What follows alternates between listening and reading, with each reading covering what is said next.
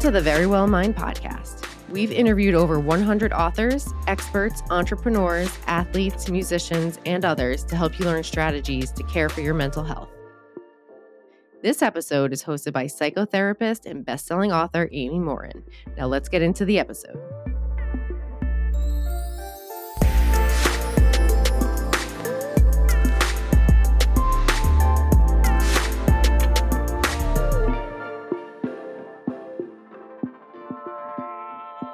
You're listening to the Friday Fix. Every Friday, I share a quick mental strength strategy that can help fix the thoughts, feelings, and actions that can hold you back in life. Today, I'm talking about how to be less judgmental. And right about now, you might be thinking, well, why should I be less judgmental? If other people weren't so terrible, I wouldn't have to judge them so harshly. Well, the idea that everyone else is bad is actually harmful for you. Believing that your coworkers are lazy or that your friends are incompetent will increase your stress level. It will also cause you to be more judgmental of yourself. And no one feels better when they're judging themselves harshly.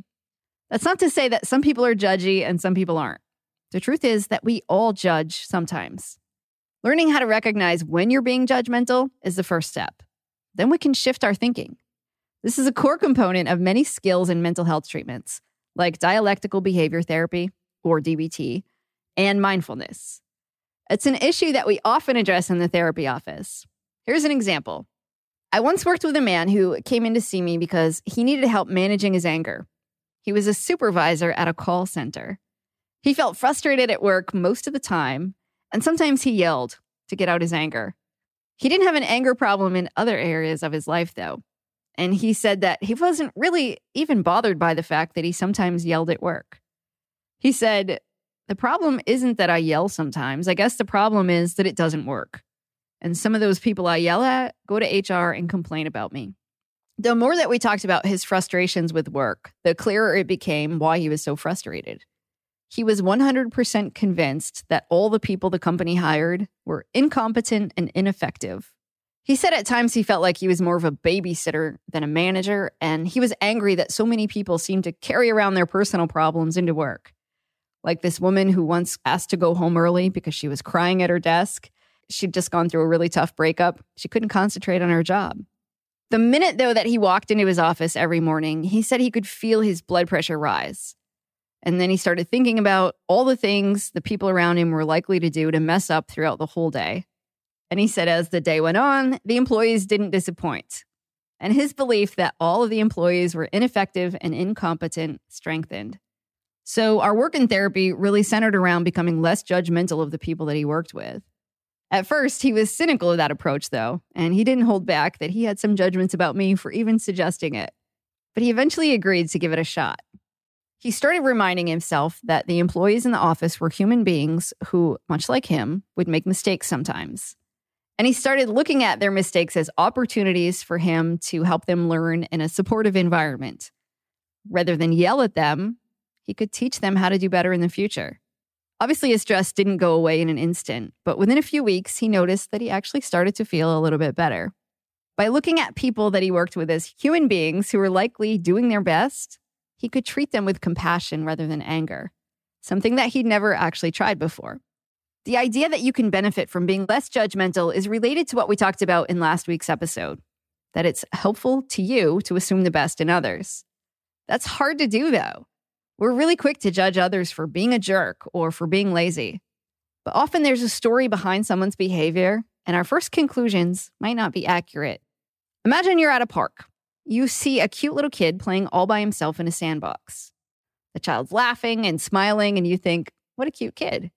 Then you see an adult that you assume is his mom walk over and say something to him. The child immediately jumps up and kicks her in the shins. So now you're thinking, that kid's a brat. Then the woman that you had assumed was the mom walks back in your direction and she sits down on a bench next to you. She explains that the child is her foster child. His parents died in a car accident and he's really angry that he can't go home. He's confused about why he's living with her, someone who until recently was a complete stranger. Suddenly, you might feel incredible compassion for that child who just kicked this woman in the shins. This is an example of how our judgments shift as we gain more information about what's going on. Yet, we often treat our judgments as if they're facts. You might say, my neighbor is mean, or my sister's a hot mess who will never get her life together.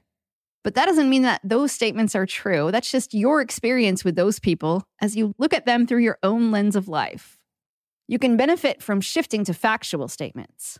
It might be more accurate to say, my neighbor yelled at me last week for not cutting my grass after he cut his, and my lawn looks bad.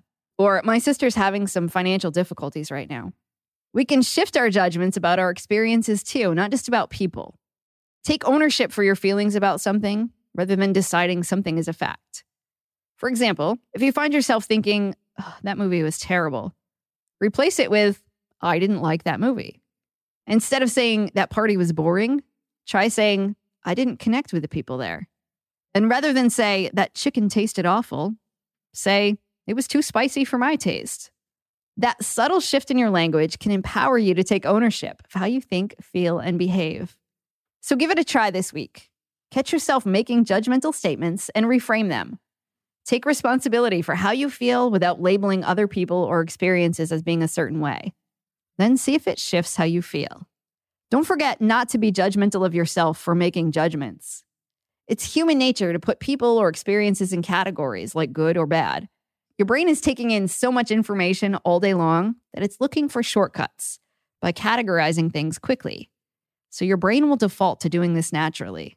It takes work to retrain your brain and remind yourself that sweeping judgments can drain you of the mental strength you need to be your best.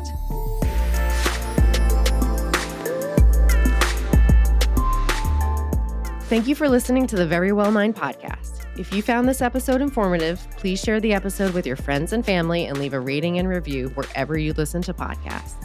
To learn more about the Very Well Mind podcast, you can head to verywellmind.com/podcast.